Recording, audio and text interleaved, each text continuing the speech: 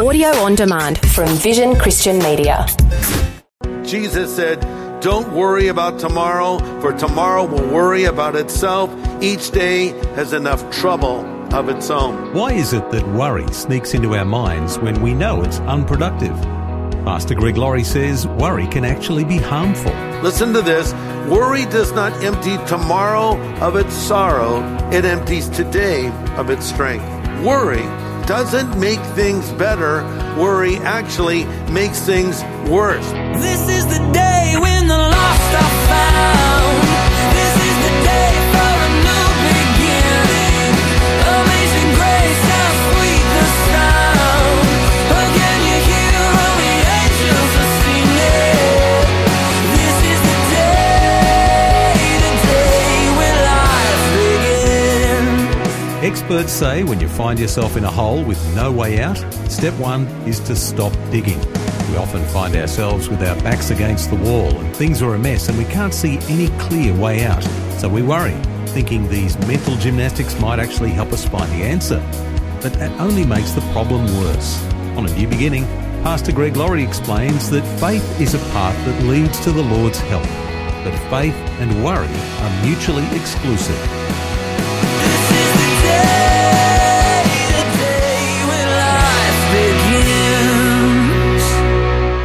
Okay, I heard about a lady who was lonely and she wanted someone to talk to. So she thought, maybe I'll get a talking parrot. So she went down to the pet store and said, "Do you have any parrots that talk?" And the pet store manager said, "Oh, ma'am, I have the perfect parrot. This parrot chatters nonstop. You'll love this bird." So she bought the bird, got the cage, took it home. A week and a half passes. She comes back to the pet store to the manager and said, "That bird you sold me, he doesn't talk." The man said, "Well, ma'am, did you buy the parrot a mirror? Parrots love mirrors. And if they can see their reflection, they'll chatter away." So she bought a mirror, took it home. Another week and a half passes, and she returns to the pet store and says to the manager, "The parrot still hasn't said a single word." He said, "Ma'am, did you buy him a swing? Parrots love swings. And if you give him a swing, he'll talk endlessly." So she bought a swing, took it home. Another week and a half passes, and she returns back and says, "That parrot still isn't talking." "Wait," he said, "do you have a ladder for the parrot? They love the ladder in the cage to go up and down. He'll talk away if you get him a ladder." So she got him a ladder, took it home. Another week passes. She returns back to the pet store. She says, "Not only did that parrot not talk, the parrot actually died." He said, "Oh no. Did he ever say anything?" She says, "As a matter of fact, right before he died, he did finally speak." And the pet store manager said, "Ma'am, tell me, what did the parrot say?" She said, "The parrot said, 'Don't they have any food down at that pet store?'"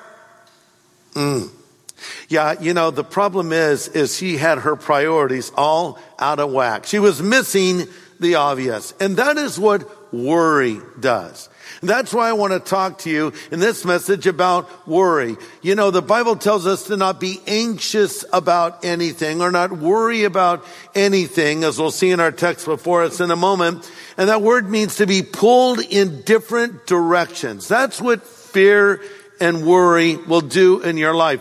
Your hope will pull you in one direction. Your fears will pull you in the other. And you find yourself focusing on the wrong things and missing the point, like that lady with the bird that didn't talk. I think you can feel the worry in the air right now during this coronavirus epidemic, this pandemic. Really, as the experts warned us, we had national panic sweep our nation because we were told, our hospitals are going to be overrun and millions of people are going to die, and then we don't have enough masks and we don't have enough ventilators and we're all in a national panic. Well, now that things are finally starting to calm down, we have a whole new set of worries.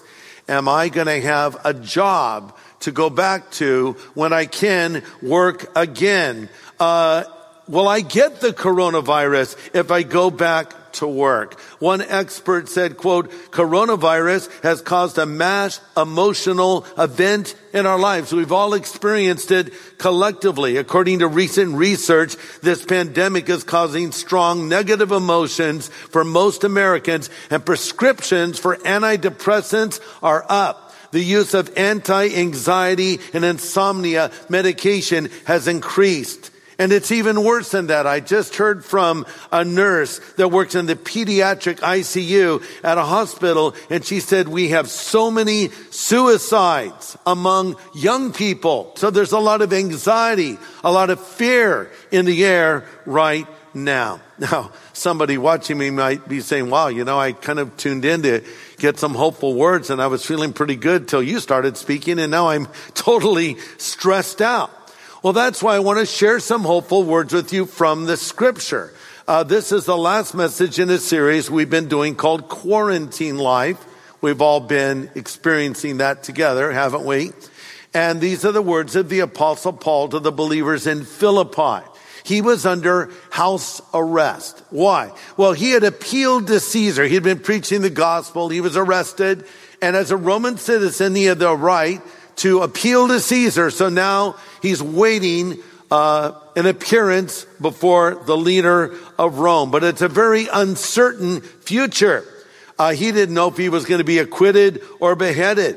And plus there were some believers that were divided. Some were for Paul, some were against him. So he could be super stressed out. But instead of worrying, Paul is rejoicing and living in great peace. Instead of complaining, he gives to us the secret of victory over worry. Don't you want to know what that secret is? I'm going to give it to you right now. No charge. Look at your Bible. Philippians chapter 4, verse 4. Paul writes these words, rejoice in the Lord always. Again, I say, rejoice. Let your gentleness be known to all men. The Lord is at hand.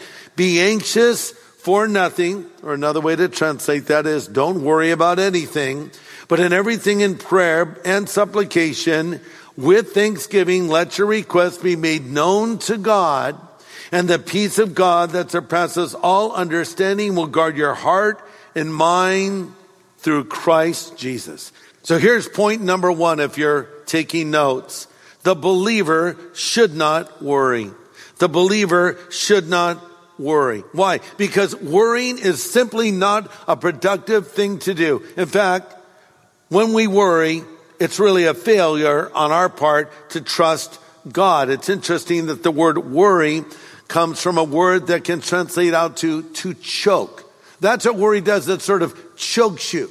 A while ago, my grandkids and I were playing and we're sort of wrestling a little bit, and they were like choking me from behind, and one of them jumped on my back and was hanging on my neck, and I said, okay, get off now. And they really enjoyed it. And they came over the next time and they said, Papa, that's what they call me, can we choke you again? No, Papa wants to live to give another sermon someday. And that's what worry does. It just chokes you out. It creates a mental and emotional strangulation in your life. It doesn't make things better.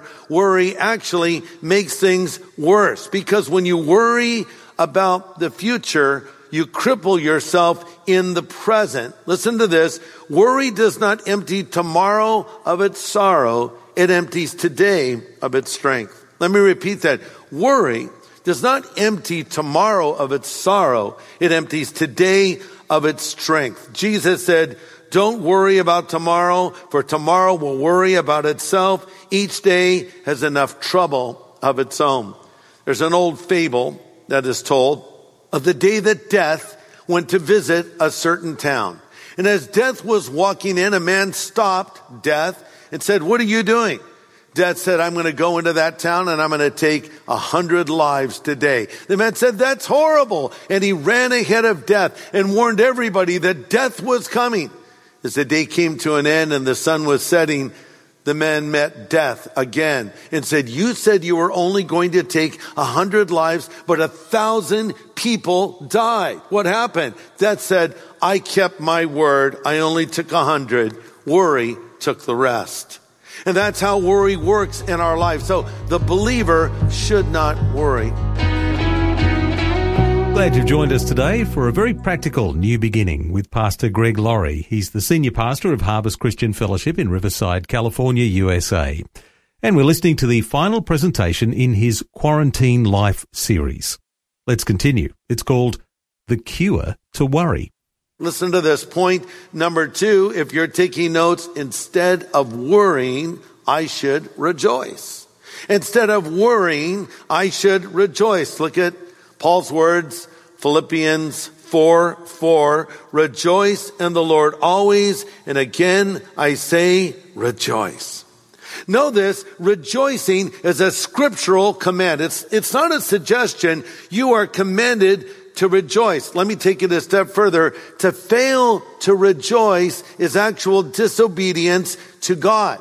Now, notice it says, rejoice in the Lord always. And again, I say rejoice. You don't have to rejoice in your circumstances. I think sometimes Christians think that whatever happens, they should rejoice in it. Oh, I'm so thankful that I just wrecked my car. I'm so thankful that I found out I'm very sick. No, here's what you say. I'm so thankful that despite the fact that I wrecked my car and I'm sick, God is still on the throne and he still loves me. I'm so thankful that God, according to Romans 8:28, can cause all things to work together for good to those that love the Lord. So that's what it means. Rejoice in the Lord, not merely in your circumstances. You know, I think a lot of people just take themselves a bit too seriously. They're always a downer.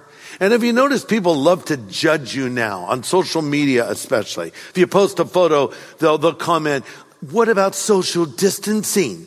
Why aren't you wearing a mask? You know, and people are just very negative right now and very critical right now. And there's a lot of division right now. You know, I think when this virus first hit and we heard all of the scary news, we pulled together, we did our part, we sheltered in place. And now that we're beginning to be able to go out again, people are upset and they're angry, and now everything seems to be dividing along political lines, and maybe we're more divided than we have ever been. So it's good to just lighten up a little bit. You know, the Bible says that when you have a relationship with God, there's fullness of joy and pleasures forevermore.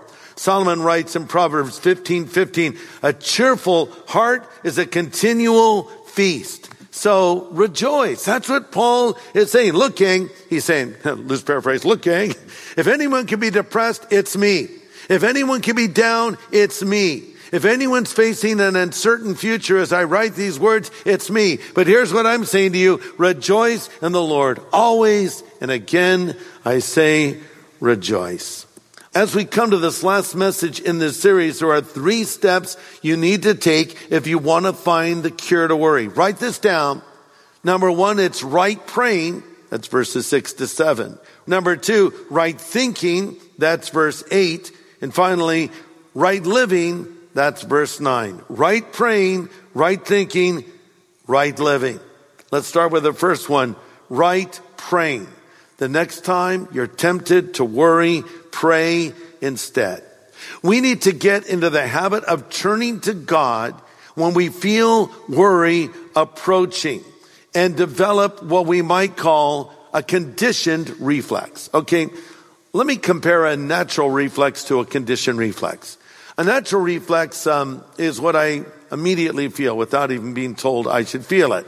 For instance, if I put my hand in fire, I immediately pull my hand back. Because why? It's hot and it hurts, right? That's a natural reflex. A conditioned reflex is something I learned to do. For instance, if I'm at a sporting event, remember those when we used to go to sporting events and someone's going to sing the national anthem? What do? We all stand. We stand out of respect for our nation, or if we are giving the Pledge of Allegiance, we put our hand over our heart. We learned to do that. That wasn't natural. That is what you would call a conditioned reflex. Think about when you first learned how to drive a car. Remember what that was like? You were so excited. And then you got behind the wheel of this vehicle, and there's so many things to remember. And I don't know why, but I learned to drive on a stick shift car instead of an automatic transmission. It's hard enough with an automatic transmission, but all the shifting and the clutch and the brake, and you hit the brake instead of the clutch, and the gears are grinding, and all these things you have to think about. And then you're coming to turn, you go, oh, I have to turn my signal on, and you turn it on. Now I have to turn it off, and all these things. Now you just get in your car, you don't even think about it. It's because you've developed what you would call a conditioned reflex. You know how to drive now. Okay, so now let's apply this to worry. When trouble comes our way, and it does, doesn't it? When bad news comes our way, when something scary happens, our first inclination, our natural reflex, if you will, is to worry. Oh no, worry, panic. But here's what you need to teach yourself to do. We'll call this a learned reflex. You pray instead. So the moment you start to panic, you turn your panic into a prayer. You turn your worry into worship. You turn to God immediately. That is what Paul is telling us that we should do. Develop this conditioned reflex and put the matter in the hands of God. What does he tell us to do in this cure for worry? In everything by prayer and supplication with thanksgiving, let your requests be made known to God. In everything by prayer. We pray about the big stuff. Don't forget the little stuff. Because little problems can turn into big problems, especially if they're neglected. Maybe you think, oh, I can handle this and this will never be a problem for me. And one day it's a big problem. Little things turn into big things. Think about David and Goliath. Now we call Goliath a giant. He wasn't a mythical character. He was just a big dude. That's all. Think about this though. Goliath wasn't always a giant. He once was a little baby. I bet he was a big baby though, right? Nobody ever wanted to change Goliath's diapers. I did it last time. You do it. Yeah. So the little baby turned into a giant. That's how those little sins can be. They get bigger and bigger. So we need to remember in everything by prayer and supplication with thanksgiving, let your requests be made known to God. Number 3, when you pray instead of worry and you rejoice instead of panic, you will have God's supernatural peace. Let me say that again. When you pray instead of worry and when you rejoice instead of panic, you will have peace. Look at Philippians 4:7. Paul writes, and the peace of God that surpasses all understanding will guard your heart and mind through Christ Jesus. Paul uses a military term here for guard. He's saying God's peace will literally stand guard around your heart and protect you if in everything by prayer and supplication with thanksgiving, you let your requests be made known to God. It's as though Sergeant Peace has been assigned to watch over you. So when you go to sleep at night, when you lay your head on that pillow and your mind is flooded with worry, you can say, Lord, I cast all of my care upon you because your word tells me that you care for me, and you can experience the peace of God that passes human understanding. You see, it will stand guard over the 2 areas of your life that cause worry. That's the heart, our emotions, our wrong feelings, and over our mind, that's the wrong thinking. So if you want to overcome worry, it starts with right praying.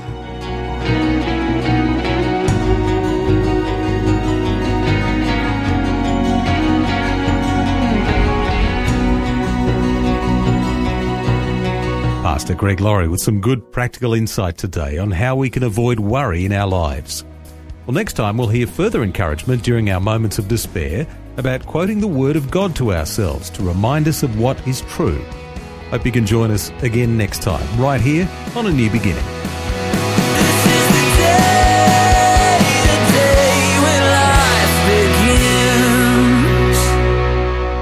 Copy of Pastor Greg's full message from today, get in touch with Vision Christian Store. It was called The Cure to Worry. Just go to visionstore.org.au or call 1-800 00 50 11. Station sponsor. Thanks for taking time to listen to this audio on demand from Vision Christian Media. To find out more about us, go to vision.org.au.